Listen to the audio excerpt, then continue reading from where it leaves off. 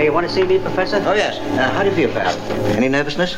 Oh, me nervous? Very well. We'll check. Now, close your eyes. With your right hand, touch your left ear. With your left hand, touch your nose. Touch my left ear with my right nose and touch my right nose with my left ear. Can you beat that? I can't even find my own nose. Now, look straight at me. Something wrong, Professor? No, I thought your flunking that hand-to-nose test might indicate a lesion in the cerebrospinal nerve tracts. But your eyes reacted normally to the light test. Oh, thanks, Professor. You had me all worried. Hey, pal, get this bag here. Finishing up the last batch, Professor. Well, that's splendid. Oh, Butch, how about rocks? Has he opened the storage vault yet? You ought to have it by now. This is the last of it, Professor, except the vault stuff. Well, that's fine. Get them packed and loaded. We'll take care of the furs in the vault ourselves. Yeah, it's got them out. But don't eat all at once. Okay. Oh, okay. Come here. Let me see you close your eyes. Now stretch your arms, bring them slowly together, and touch forefingers. Wait a minute, no chance. Never mind, I found out what I wanted. Much obliged. Will you take care of my bag, please? Come on, Butch. Let's go to the vault.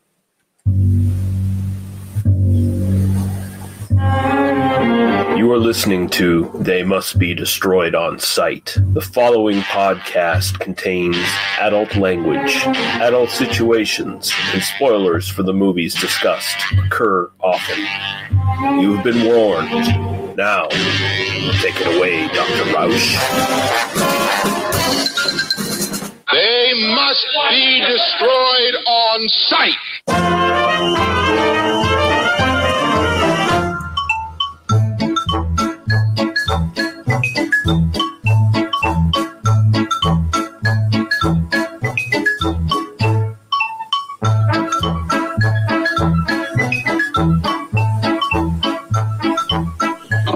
Welcome back. It is They Must Be Destroyed on Sight, episode 228. And I'm your host, Lee, preserved in alcohol, Russell.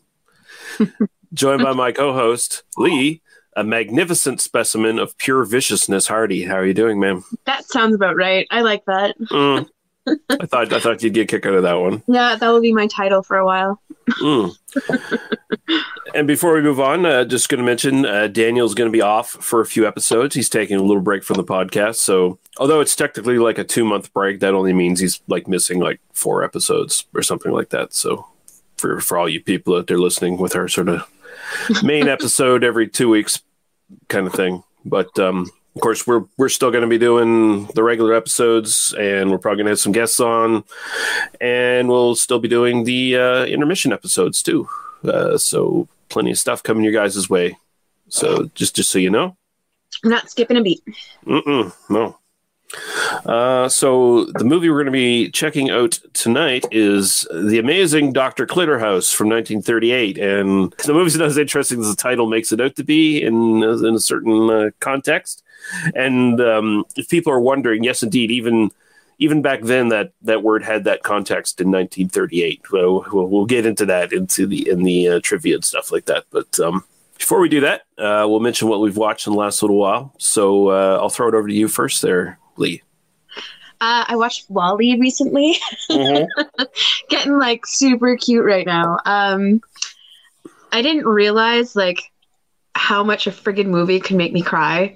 Like, these movies are terrible. Like, they just tug at your friggin' heartstrings. just animated characters that you just fall in love with.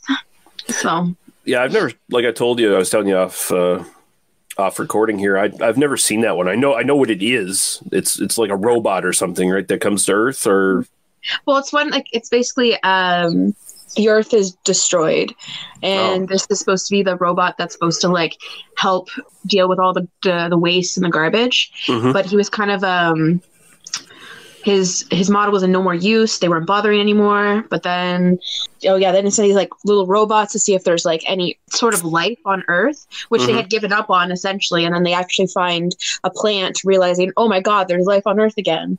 So it's really cute. Oh my God, it's adorable. Gotta watch it. If you want to like fall in love with 2 robots. Yeah. Yeah, and you don't even have, think it's like silly. You can fall in love with a robot and you don't have to pay the Japanese like thousands upon thousands of dollars. That was a sex doll joke. Yeah, I know. Oh, okay, good. Don't ruin Wally for me, okay? He is like that. Okay, him and Eva have like the cutest relationship too. Oh, okay. Well, it's like the best love story. Probably the best love story. All right, well, I might have to watch this at some point. I don't know, but we'll see. Okay, we'll see. I'll report back to you at some point. And then you can just make fun of me.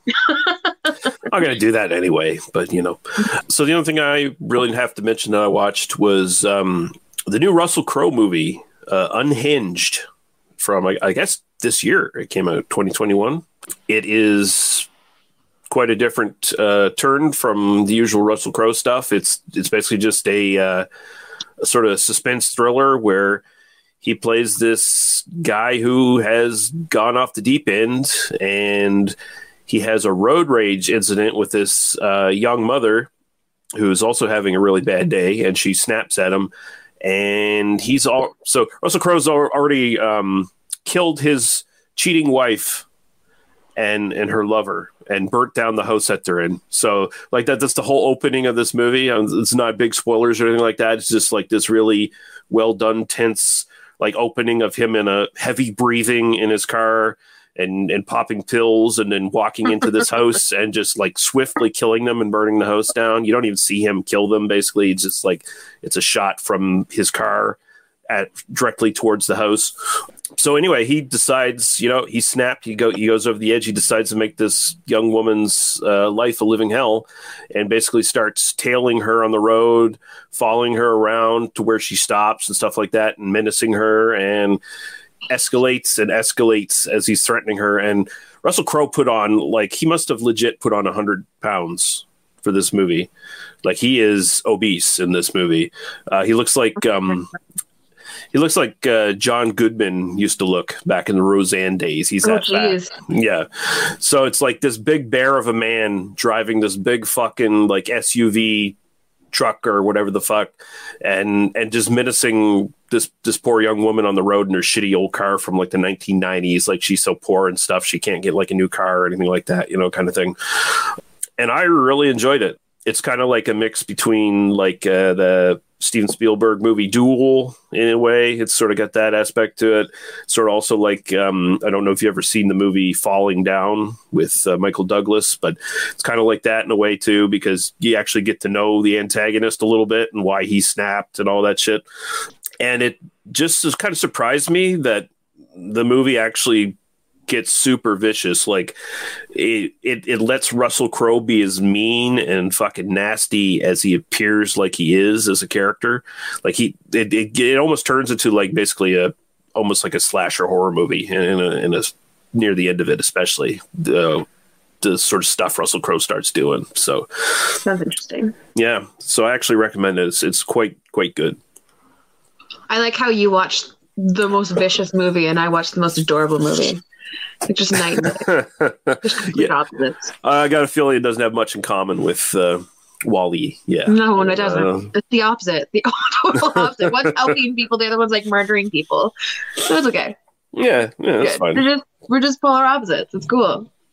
We just provide some balance for you, the listener, Yeah. We just have to listen to something from both extremes. Mm-hmm.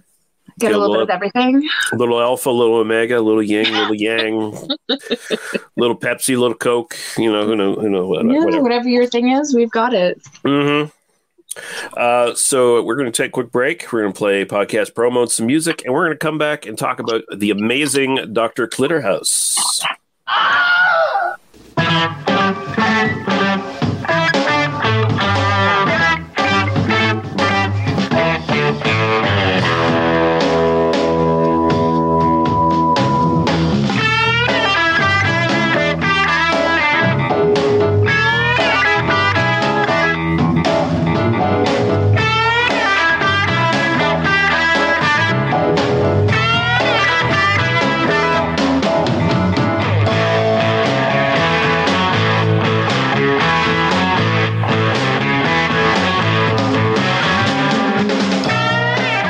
How about throwing a little beach party for yourself and letting these people to get to know you oh so better?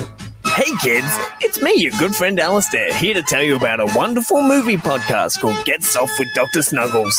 What happens is, every 2 weeks, the love of my life, Siobhan, and I are joined by a cast of friends, family, internet weirdos, and special guests to guide you through the wild and woolly world of erotic thrillers and softcore films. Everything from alien abduction, intimate secrets, to Zarita, Passion's Avenger, and all points in between.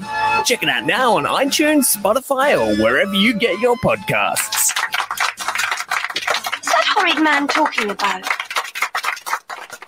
Hello and welcome to Hello, This is the Doom Show. I'm Richard. And I hate the burning. Shh, who are you? Speak. And I'm Brad. She came in and said, "Buck, buck, buck," and he said, "Buck, buck," and she said, "Buck, buck, buck, buck." That's what I got. One is the Suspiria boner, the other's the Inferno boner. Anyway. Which one is crying? The boner of tears.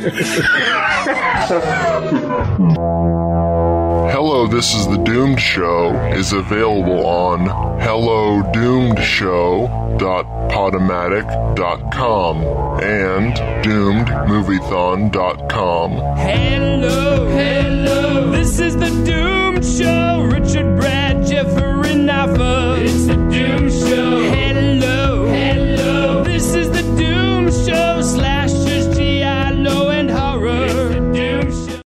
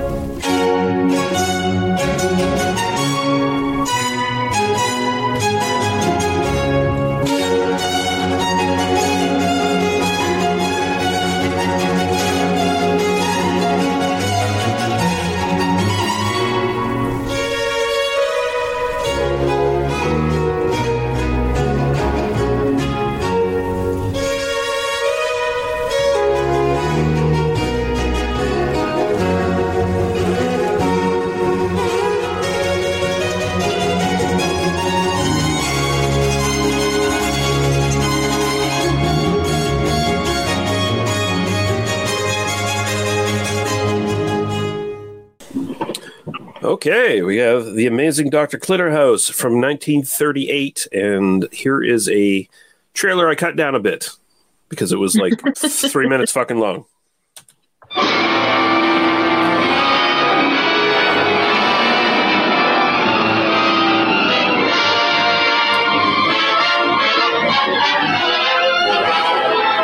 Police headquarters, please. Hello. Good evening. I want to report a robbery at Mrs. Frederick B. Updike's house, 13 Sutton Square. Thank you.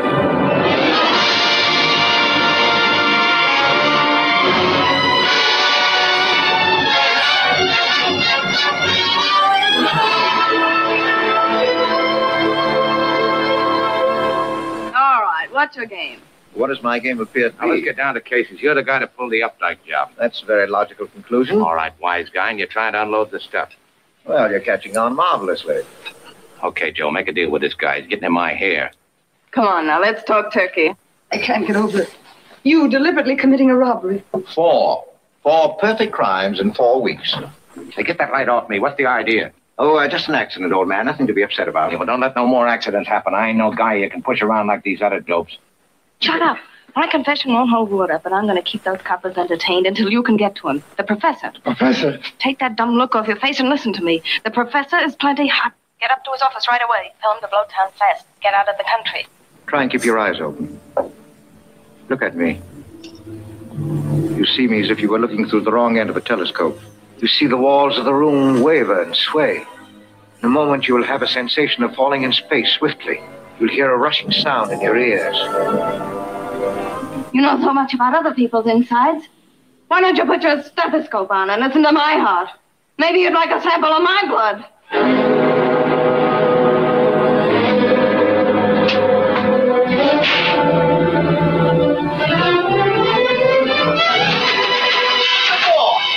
Don't be a fool. Let me out of here. Run!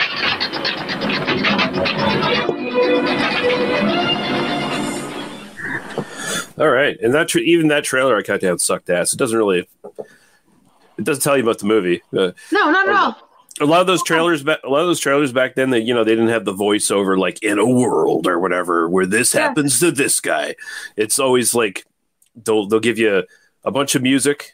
They'll give you a title card like showing you starring this person in a thrilling adventure. It's on people read back then, so it kind of.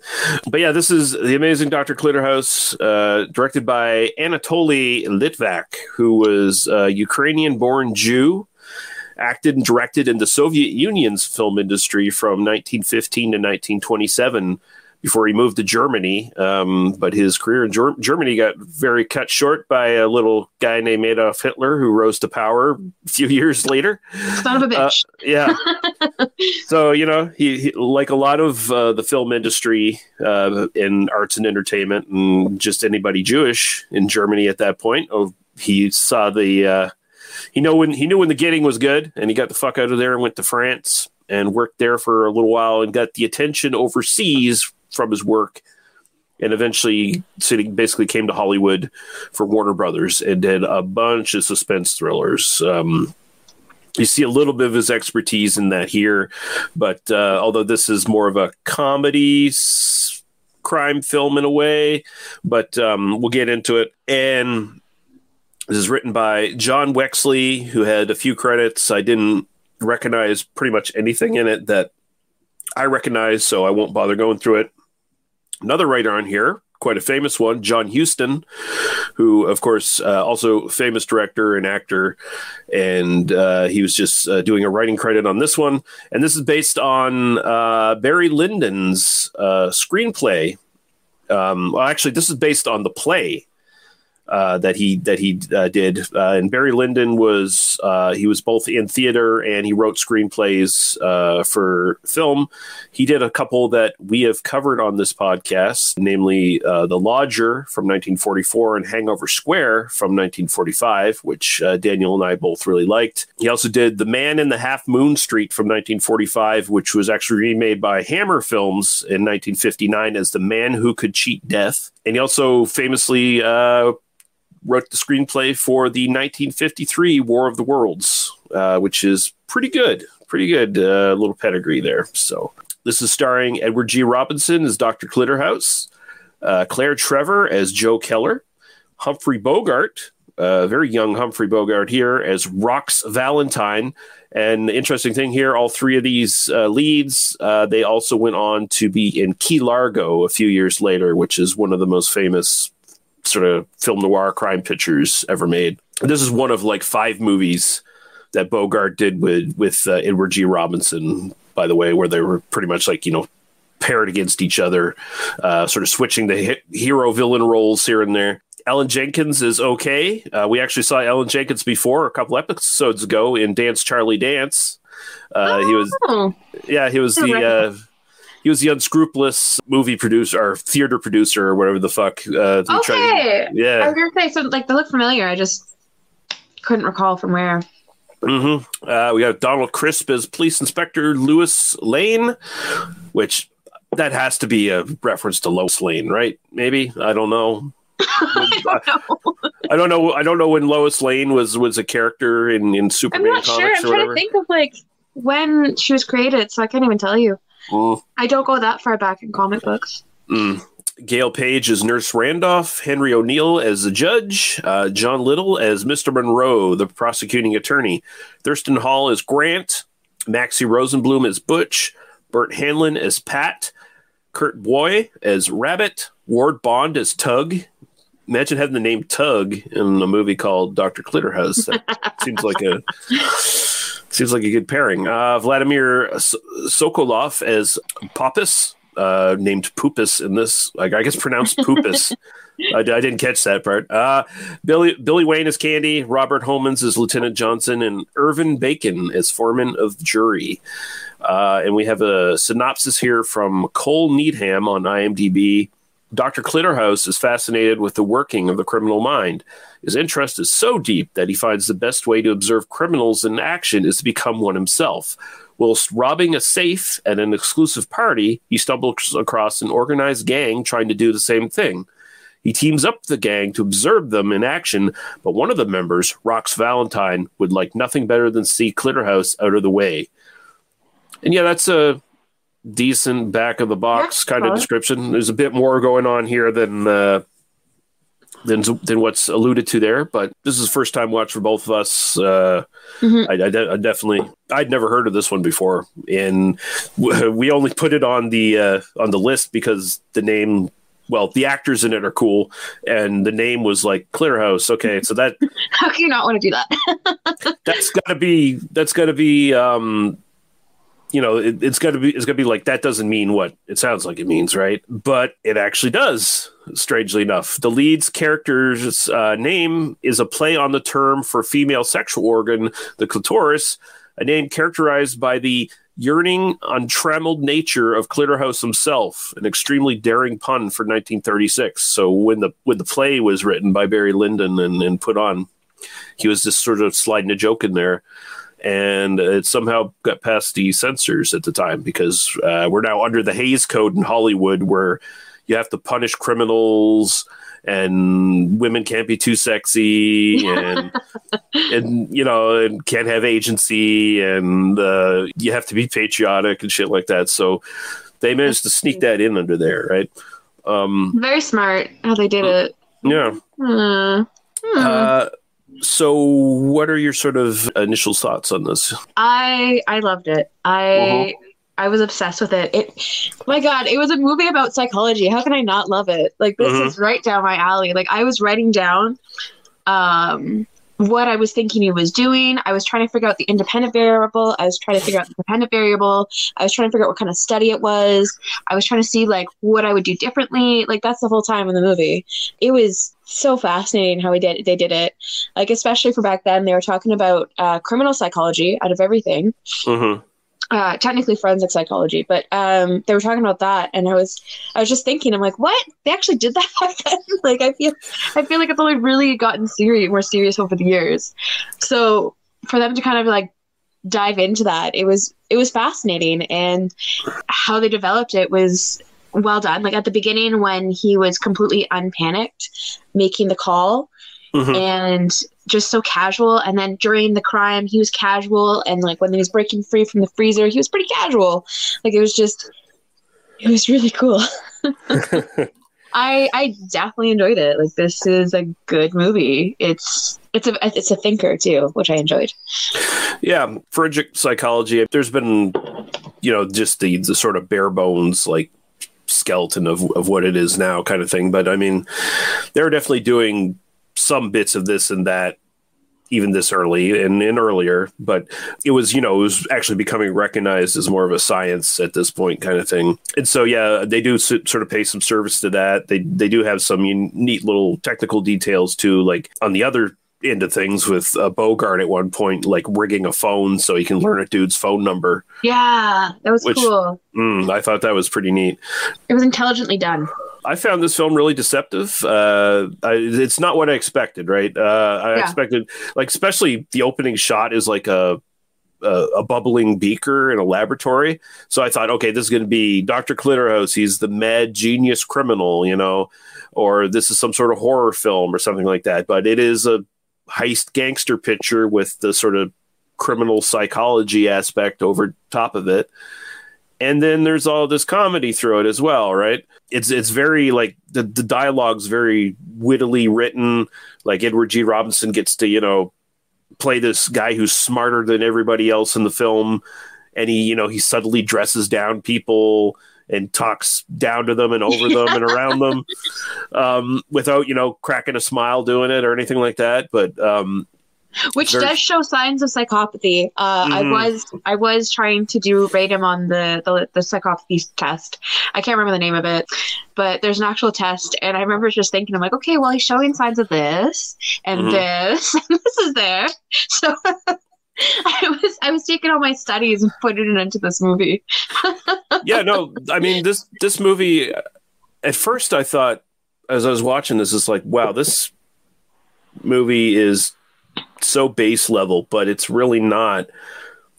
It has, like I said again, it has to work under the Hays Code. So I'll probably get to that in like some of my final thoughts on this or whatever once we get to that point. But it's very subtly weaving in psychology without going too far. And I think by the end of it, like I sort of discovered that the entire movie is kind of judging Clitterhouse's psychological profile more than anything else. Like, he's studying these people, and you're supposed to be following him, and you're supposed to be on board with what he's doing, and you're supposed to not question whether he's a fucking crazy person or not, right? So once you get to the end, the movie actually kind of turns things right over on its head, almost. Yeah. And I mean, Robinson here, he's playing a bit against type. Like, the way he presents himself, he's playing more of like a good guy, the brilliant doctor on the side of good, manipulating criminals.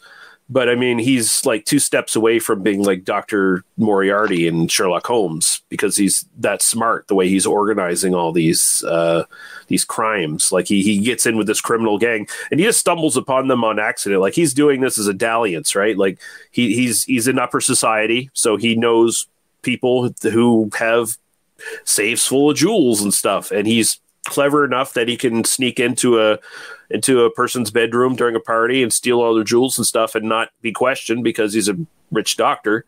Mm-hmm. And he just stumbles upon this gang of low-key criminals who have this beautiful fence that they're connected with, that he sort of, gets involved with, quote unquote. Doesn't really get involved with her, but he does take a shine to her at the very least. I was very surprised how this movie sort of like puts you in a certain comfort zone where you're like, okay, yeah, Edward G. Robinson's the good guy, and we're following him, and we're going to be on board for everything he does, and it's fine that he's manipulating these criminals because I wasn't on board with that. No, okay. No. Only reason, because right away when he started doing this, mm-hmm. I was like, oh my God, this is the Stanford experiment, like the Zimbardo prison experiment all over again, where he tells people, this is what I want you to do. This is a little bit different because like what the movie was doing was like a natural experiment. Everything just mm-hmm. happened naturally. He wasn't really manipulating any data or trying to do anything, versus Zimbardo was a field experiment. So mm-hmm. He kind of set the independent variable and like was able to manipulate things when he wanted to. And Zimbardo created the scenario, and a big reason why they was shut down because they said, oh, it's a safety for people. But realistically, it was Zimbardo because he ended up someone told him, like, you're not the same kind of person anymore. Like, you're going crazy, essentially. Mm-hmm. And he realized what he was doing, and he was causing a lot of chaos and a lot of harm on the prisoners. And he was making the guards, like, people were talking about the guards and the prisoners, but it was Zimbardo who was, like, pushing it to happen. Mm-hmm. So when I saw this, I was like, oh my God, you're Zimbardo. You're that guy who's like, I am the god. I'm going to make this happen. And it was so interesting, the development of how that happened. But I was just the whole time I was just thinking, I'm like, this is entirely unethical. This is not right. They don't even know they're being studied. I understand natural, but it was there'd be no like psychiatrist, psychologist, anything in their right minds who would like approve of what he's doing here. Like it's very unethical. It doesn't matter if they're criminals or not, right? But the movie kind of like the way the movie's kind of it's got the light comedy and stuff going through it, and the way Edward G. Robinson plays it, you're supposed to be endeared to him.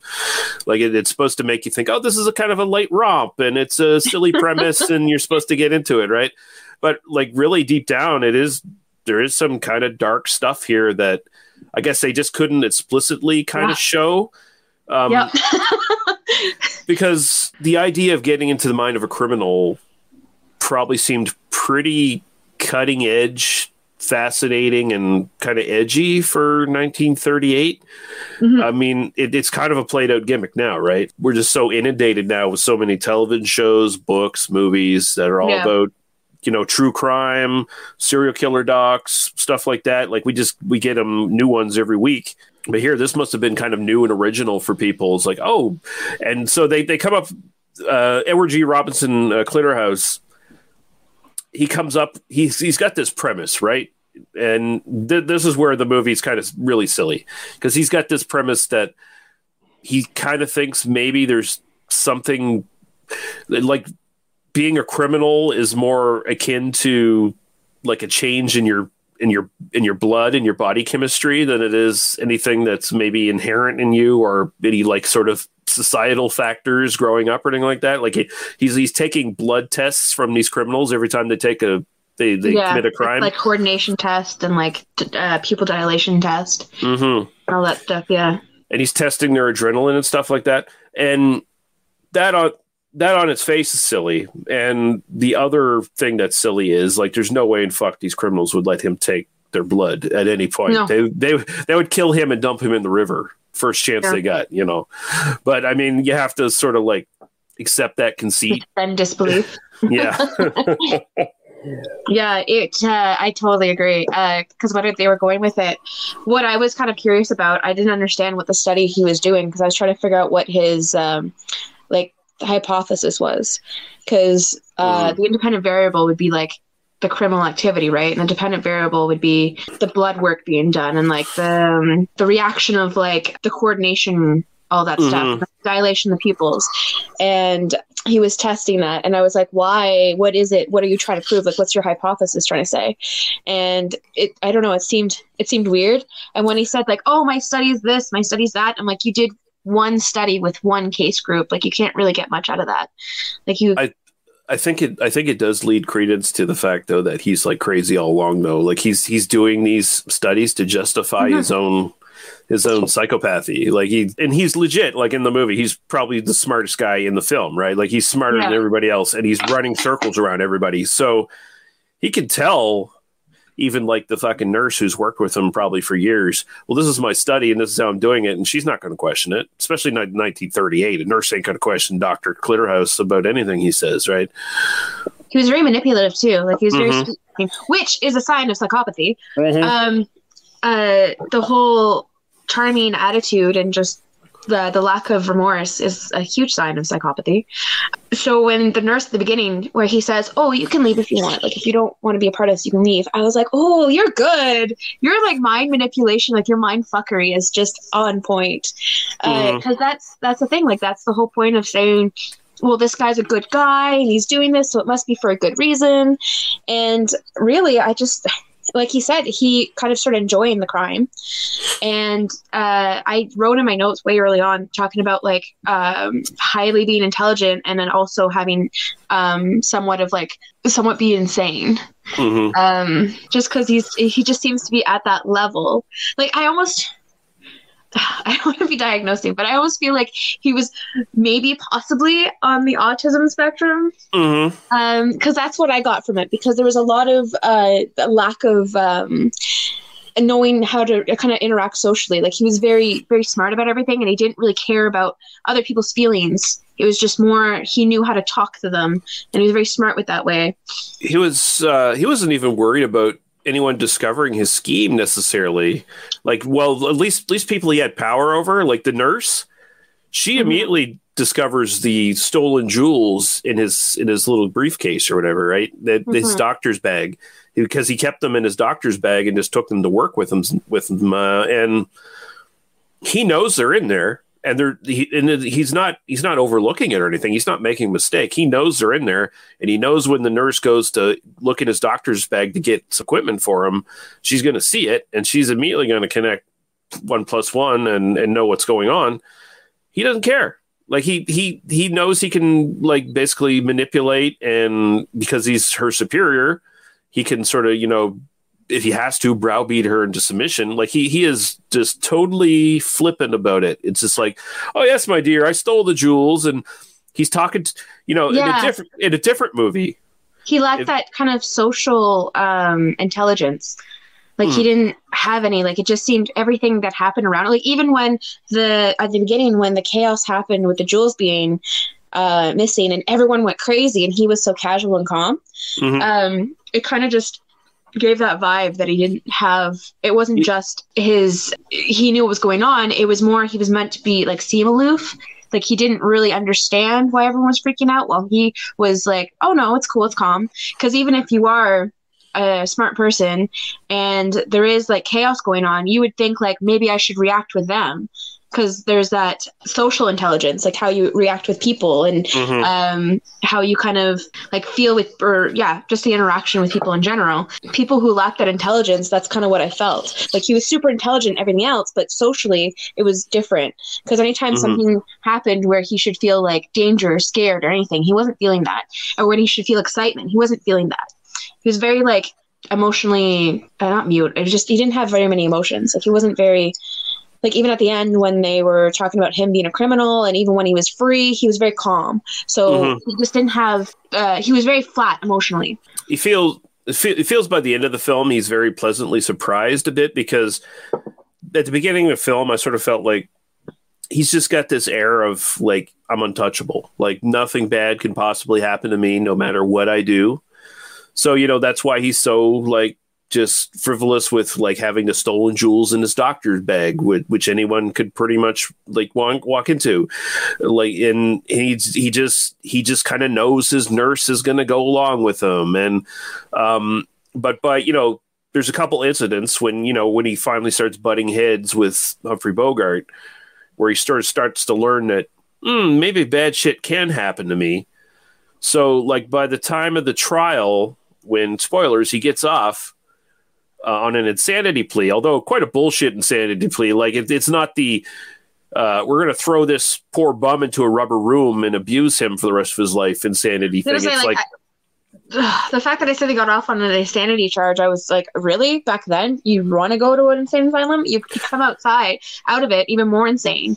Actually, if you even come outside, you'll probably die. Like all their tests and everything were so awful and so unethical, and not even like. Oh God! Don't even get me going on that. But I mean, bad. they sort of allude to the fact that he's a big, rich, famous doctor. That his privilege is going to let him just like the judge says, put him in care of whoever for like examination. But they don't necessarily say they're going to throw him in a rubber room or whatever. But even in examination, like cool, let's get him a frontal lobotomy and like be done with it. Like that's. But I mean, I think. By the end of it, though, like he's sort of like he's a little pleasantly surprised, like, oh shit, I've gotten away with it, and I'm gonna talk myself out of any sort of incarceration, and I'm just gonna keep on keeping on, kind of thing. He'll probably write a book or whatever. Yeah, he seemed really interested in like the reaction of the crowd too, just how everything happened. That's why I said okay. So they said schizophrenia. I don't know how many times with that plea. It is not schizophrenia. I'm telling everybody now, there is nothing related. There might obviously be some symptoms of it, but in that, sorry. her dog decided to be a big lump and perform for the camera. Just flop next to me. Yeah. But like the obvious things with schizophrenia had nothing to do with him, and they kept mentioning schizophrenia, and it was driving me crazy. Then again, this is 1939. I don't know what the studies were back then. I don't know what information they had back then. It's also somebody in a movie, so they could just use it because it's the only mental illness that they know. I mean, the depictions of mental illness in film have not been exactly historically all that great. No. And I think that's the thing. Like, they just heard the word schizophrenia, and schizophrenia was probably something that was diagnosed for so many different diagnoses now that we have the proper thing. But no, it's not schizophrenia. Just like female hysteria, you know, kind of. Sorry, we get horny. But yeah, it's like there is definitely this sort of underpinning of complexity that I just think, I really do think it's the Hays Code that was keeping this from being too explicit. Yeah, and if he was, because basically you can't punish criminals. Or, I mean, you have to punish criminals under the Hays Code, basically. So if you have a movie with crime, by the end of it, the criminals have to be punished, and they have to be suitably punished. Clitterhouse is not punished. He's actually kind of vindicated by the script. He's actually kind of shown to be, he's the good guy. Tangentially, he's the good guy. Good enough, you know, that you're supposed to feel all right for him. But you can kind of see underneath it, like, you know, censors are historically stupid people who don't know what the fuck they're doing, and they have no rhyme or reason to what they're doing. They're self-important idiots as far as I'm concerned. And under the Hays Code, I'm sure it was no different. And so you got savvy writers like John Huston, who was a fucking rebel in Hollywood anyway, and went on to sort of like carve himself a nice career of just being kind of a maverick.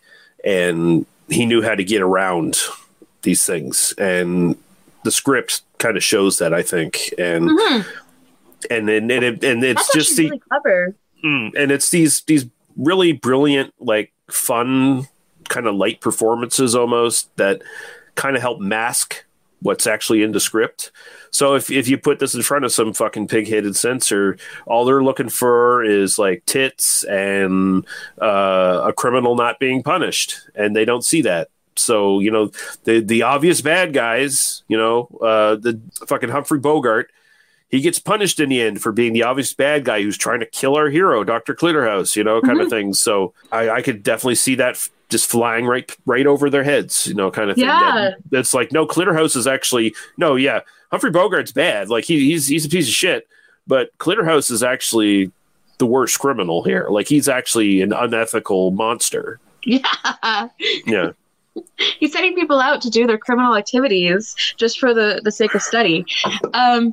I did think it was really cool that they did mention kind of understanding criminals and not in order to try and create prevention. Because a lot of the times, anytime you talk about anything, even if you talk about like prison system and stuff, it's never about rehabilitating or trying to create an environment where you can prevent crime. It's always about what do we do to criminals to make them suffer for their crimes. Yeah. So there's no sort of justice system of like rehabilitation. If a criminal's a criminal, that's it. They're a criminal forever. Instead of saying, okay, how do we prevent this from becoming a criminal? Or how do we stop them from becoming a criminal? And that's kind of cool because it's 1939, and he kind of brought up that concept right at the get-go, trying to say like she's trying to prevent crime. I thought that was interesting. That was kind of an interesting and I mean, and a lot of the comedy comes from Clitterhouse's interactions with Bogart's gang. You know, Bogart is just a piece of garbage. Like, he's an asshole. He's a, you know, he's a street thug basically. But when it comes to like the rest of his gang, they're all like comedic foils basically. So they're all a little bit silly, a little bit bizarre, and much more human. They're just portrayed that way, and Clitterhouse gets to know them and interacts with them, and they all like Clitterhouse because he treats them like human beings. You know, even if it's just for his unethical experiments where he has no human feelings at all and doesn't actually give a shit about any of these people. But he brings out their characters, at least for the people watching, to sort of like connect with them. And it's like, you can kind of buy the idea, you know, it helps sell the idea. Like, you know, criminals are just people too, just some of them are just gone a bad way Yeah. out of circumstances that they haven't been able to control. And you can actually see the worth of a human being come out in the characters of some of these people, and you can kind of like sympathize with them and like them. And so this movie again sort of slyly does something that I don't think you would expect going in. Yeah, it was interesting. It was seeing criminals as people versus criminals as criminals, and that was kind of cool. I enjoyed that. I like I enjoyed the movie. And I like how Clitterhouse gets Bogart out of the way. He drugs him with paranol chloride or something like that. It's called. It's something that is used like it's a sedative for insomnia. For very small doses. But apparently, apparently also it's like very flavorless. Yeah, so you can just dump it in whiskey, and that's what he does. He gives like Bogart a big glass of whiskey, and here you go, drink her down. It's kind of funny how this guy's so creative when it came to the whole process of everything, and then he murders somebody, and he decides to just toss him in the river. Like, I understand there's that panic of like, oh shit, I just murdered somebody and I wasn't supposed to. But you think, I was kind of hoping for a more clever way of disposing the body. Then again, it wouldn't make the end of the movie because we happened to find a matchbook that didn't dissolve in the water. But he was kind of delighted at the opportunity to be able to murder Bogart. Like, if anything, this sort of helped his study, right? Because he was so excited. Yeah, because he tells Bogart, it's like, now I get to commit the ultimate crime, murder. Yeah, and I was missing a chapter in my book. Yeah. So it's like, and Bogart he doesn't even see it coming. He doesn't realize he's on the other end of that kind of thing, and until it's too late. And then you get that great shot from Bogart's perspective, where he is now dying from the sedative, and he's looking up and Edward G. Robinson's like, and now you're seeing me like you're looking at me from the other end of a telescope, the wrong end of a telescope. And then there's a really nice, like almost horror movie shot of Edward G. Robinson like looming over him, and he's all backlit with black, and it's just like he looks so menacing, and it's just a neat little addition. It was I thought that was cool. I thought that kind of showed the whole power that he had. The whole time he was doing the experiment, he felt like he was in control. The whole time he was murdering this guy, he felt like he was in control. That's kind of why I made the Zimbardo comparison, because that's the idea, is that he got lost in the control of the experiment. Yeah. Like, he got lost in the fact that he was the one manipulating everybody. He was the one that was creating the situations and doing all the stuff and all that jazz. Yeah, actually, talking with you about this made this even a bigger recommendation for me, because initially I was just gonna be like, yeah, it's all right, but I actually had more fun talking about this with you, and I actually like this movie a bit better now. I appreciate that. I was worried. Okay, so at first when I was watching it, I didn't know what to expect. Obviously, it was all recommended because of the name. We wanted to do it because of the name. That's it. Yeah. And I started watching it, and I was kind of worried because, like, I didn't know what to expect, and it had this like kind of slow go intro, and I was kind of worried, like, when Clitterhouse, like, you see the jewelry, you're like, okay, Clitterhouse did this, and it was kind of, again, slow going, and then you start seeing when he gets in with the criminals, I was like, wait a second, let's really watch this, and I was sucked in from the end. Like, I enjoyed how he when he got help, he was just like, so how do you deal with a situation like this? This random person did this study, and they were following criminals, and then they murdered somebody. What do you do? And the guy was like talking about him pleading insanity. Well, not pleading, but making him seem insane. And then it was hilarious in the courtroom when the lawyer was defending Clitterhouse, and Clitterhouse was ruining what the lawyer wanted to do, but it ended up working out. Like, it was it's more Clitterhouse just like thinking he's untouchable kind of thing. He's just like, I can do all the fuckery I want. I can even like testify against myself in court and still probably get off. And, he's a little pleasantly surprised that he gets off, but at the same time, he's like, like I think his last line is like, well, what do you know about that? Or something along, paraphrasing kind of, but, Yeah. He, I think it was kind of cool though, because he was so proud of his work and so proud of his study. And when they said, well, can a sane man write, or an insane man write a sane book? He's and that insulted. set him off. That was what set him off. Out of everything that happened in this whole movie, you actually see emotion, and it was trying to doubt his intelligence. And that's when you really see him like, no. He would go to jail for this book. Like, he was like, no, this is my book. I'm sane. I'm adamant about the study. This is like my brilliancy, which realistically, we all know that someone who is insane can be highly intelligent, and they can come out with really good studies. Doesn't mean that they're ethical or done well, but they can be very smart. Yeah. Like, there's a lot of studies out there that ridiculously unethical, but they came out with some really good research. Yeah. Sometimes bad people do great things that are helpful. Unfortunately. Yeah. Because it does. Well, to study the human mind, the best way to do it is to study humans, right? And unfortunately, some people take that in a literal sense, and they go a little bit too far. Yeah. Unless you got anything else to add about this, I'll just get into a little bit of very brief trivia here. But I think that's it. I think it just gets funny in my notes. I just wrote science in really big letters. Science. Yeah. Both Lee and I and Science recommend this film. So this was remade as a TV movie in 1947 and 1962, apparently, which I'm actually kind of curious to track those down and see what those look like. Humphrey Bogart later said that this role of Rox Valentine was one of his least favorites and was known to disparagingly refer to this movie as the amazing Dr. Clitoris.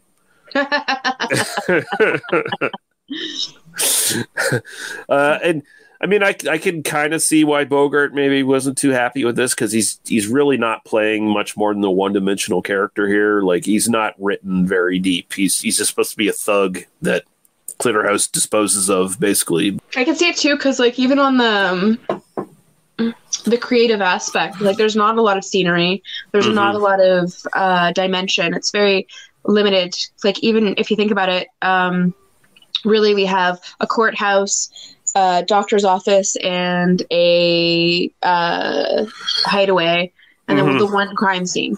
But realistically, there's no visual appeal. Like, there's nothing really exciting about it. There's so much talking. There's no visual. Like, there's no races. There's no fights. There's no anything. It's very cheap. Like, it's obviously very cheaply made. Like, you're saying, very few locations. Also kind of belies the fact that it's based on a play. Like, it is kind of feels like, okay, that makes sense. Although it really doesn't feel like a play to me, the way they actually do it. But I mean, at the same time, the one time it does kind of feel like a play, although to its credit, it would be like a really cool looking like stage play if they actually had this set for it. The set where they're on the top of the fur building or whatever, where they're stealing the furs. Yeah. And they come out there, like, that looks really good. Like, that look really good on stage.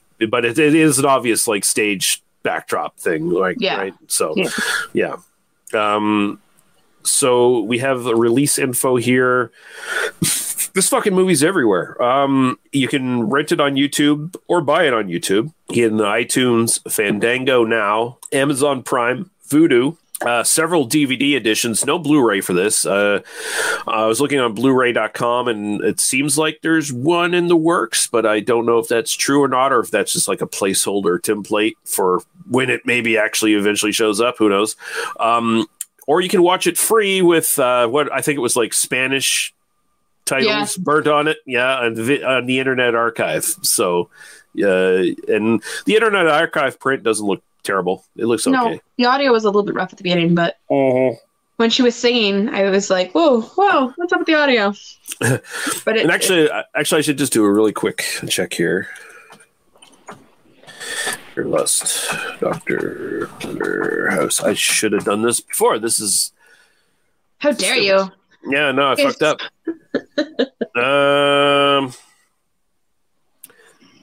No, I don't think it's on Rare Lust. So there you go. Yeah, go to the Internet Archive and watch it if you're interested. It's worth a watch. It's worth. I think. If you're into psychology, I think it's kind of cool. Because, like I said, as soon as I did it, I was like comparing it to stuff that I knew. Some of the stuff I haven't studied in like 4 years, 5 years, so I wasn't clear on the details. But it was so like I could relate it to so many different studies and like relate it to so many different psychologists and researchers and all that stuff. And I thought it was definitely cool. Like for 1939, it was very interesting. yeah, there you go. So because Daniel's taking a break, we're going to take a break from the going chronologically throughout the decades kind of thing, where we'll just kind of like we'll probably just skip around and do kind of what we want to do. So I was thinking the next official episode we do, we should get our mutual Danish friend Thomas in on the Dutch Danish. They're all the same to me, man. All those Europeans, they're all scum. No, we'll get him on. He suggested a couple different ones that are interesting. He just recently suggested maybe we should do Alien, I saw that. or maybe Highlander or Flash Gordon, or he seems pretty centralized on the 80s. He's so excited. Yeah. Oh my god, he's so excited. So yeah, let's do something that he wants to do because I know he's supposed to be on the show. Yeah, so we'll figure that out. And although next weekend we'll be doing another intermission episode, and we were planning on doing the sequel to The Abominable Dr. Phibes, Phibes Rises Again. So look forward to that. We're gonna. I do too. Yeah, and we'll try to get Paul back for that as well. And just plenty of content coming down the pipe. We got lots of movies to watch. We got lots to say. So no worries there. I have some. So I'm back serving again. This has been since like December 23rd. I haven't served, and then today I finally got to serve, and I got a lot of my regulars back.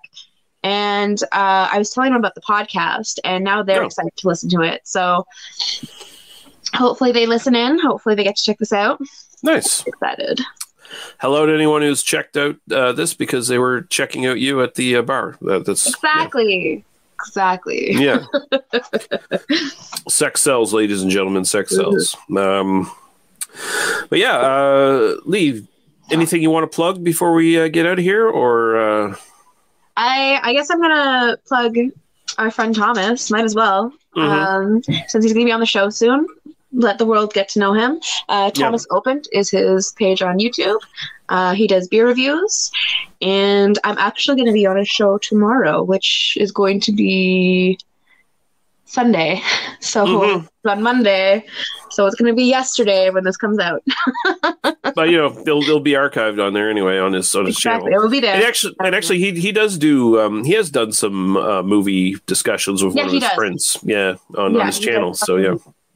Yeah, so there you go. Go check him out. Wonderful person. He's Dutch. Danish. From the Netherlands. Sure. Not Danish. It's from France. I get it. It's fine. And you can find us, all of our other stuff at tmbdos.podbean.com, or you can find our Apple Podcasts, YouTube, Facebook links. Join the Facebook group. If you feel so inclined, go to iTunes and give us, our iTunes, Apple Podcasts, whatever the fuck it's called now. Go in there, give us a review, give us 5 stars. If you do it from any other country than Canada, please let me know. Either through Facebook or wherever the fuck, get in contact with me and let me know that you did it from like the US or wherever the fuck you're listening from. So I can you actually have to region switch fucking Apple Podcasts every goddamn time you want to see reviews from that region. It doesn't bring them all together in one big thing. It's like, oh no, you got to switch your region to see the fucking reviews, which is the stupidest. It's a piece of garbage. But it's the only game in town, so they're allowed to do that, I guess. Yeah, it'd be appreciated. And if you write us a review on iTunes or whatever, we'll read it on the old air and respond to it. And Tell how much you love us or hate us or both. I mean, I don't care. Give us a 5-star. Give us a 1-star. Just justify it. Just justify it. Right. Don't be that person who like writes a rating or negative rating and then walks away. Tell us what we did wrong, or tell us what we did right. Don't be a coward. We want to please you, the audience. Yeah. Well, I don't necessarily want to please them, but I mean, if they want to fight, I'll give them a fight. A verbal fight. Let's just understand this. He's very good with his words. I'll also just rip their head off in Minecraft. That's what I'll do. Just add us to. But yeah, just stuff. Steam. Yeah, sure. But yeah, thank you, Lee. Thank you, everyone, for listening, and we will be back when we're back. Goodbye. Bye.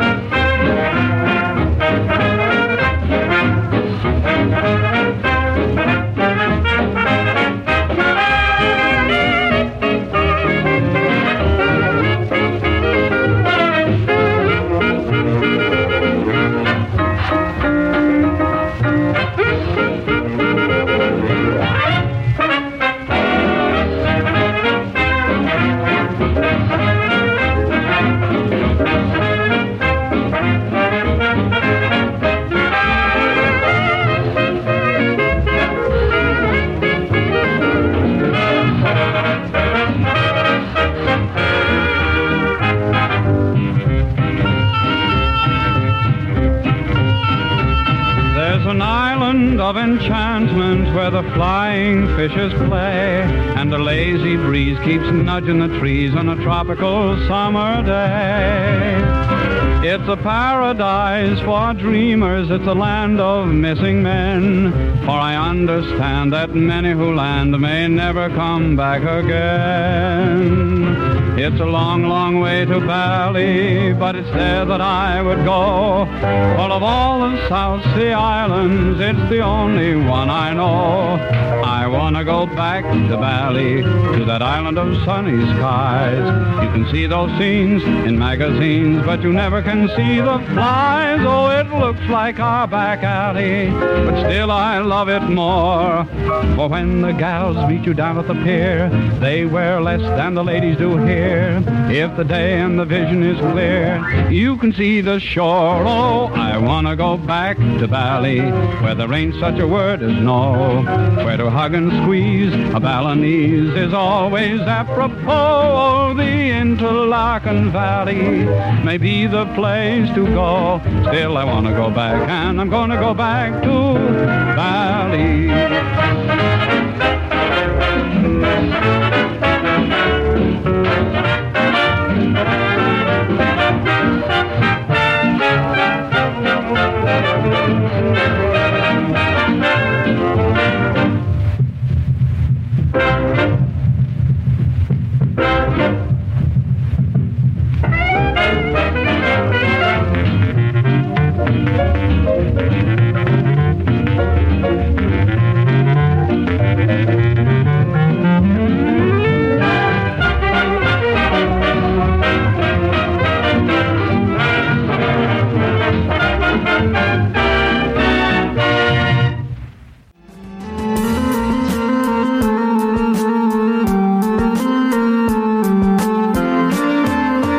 Thank you for listening to They Must Be Destroyed on Sight.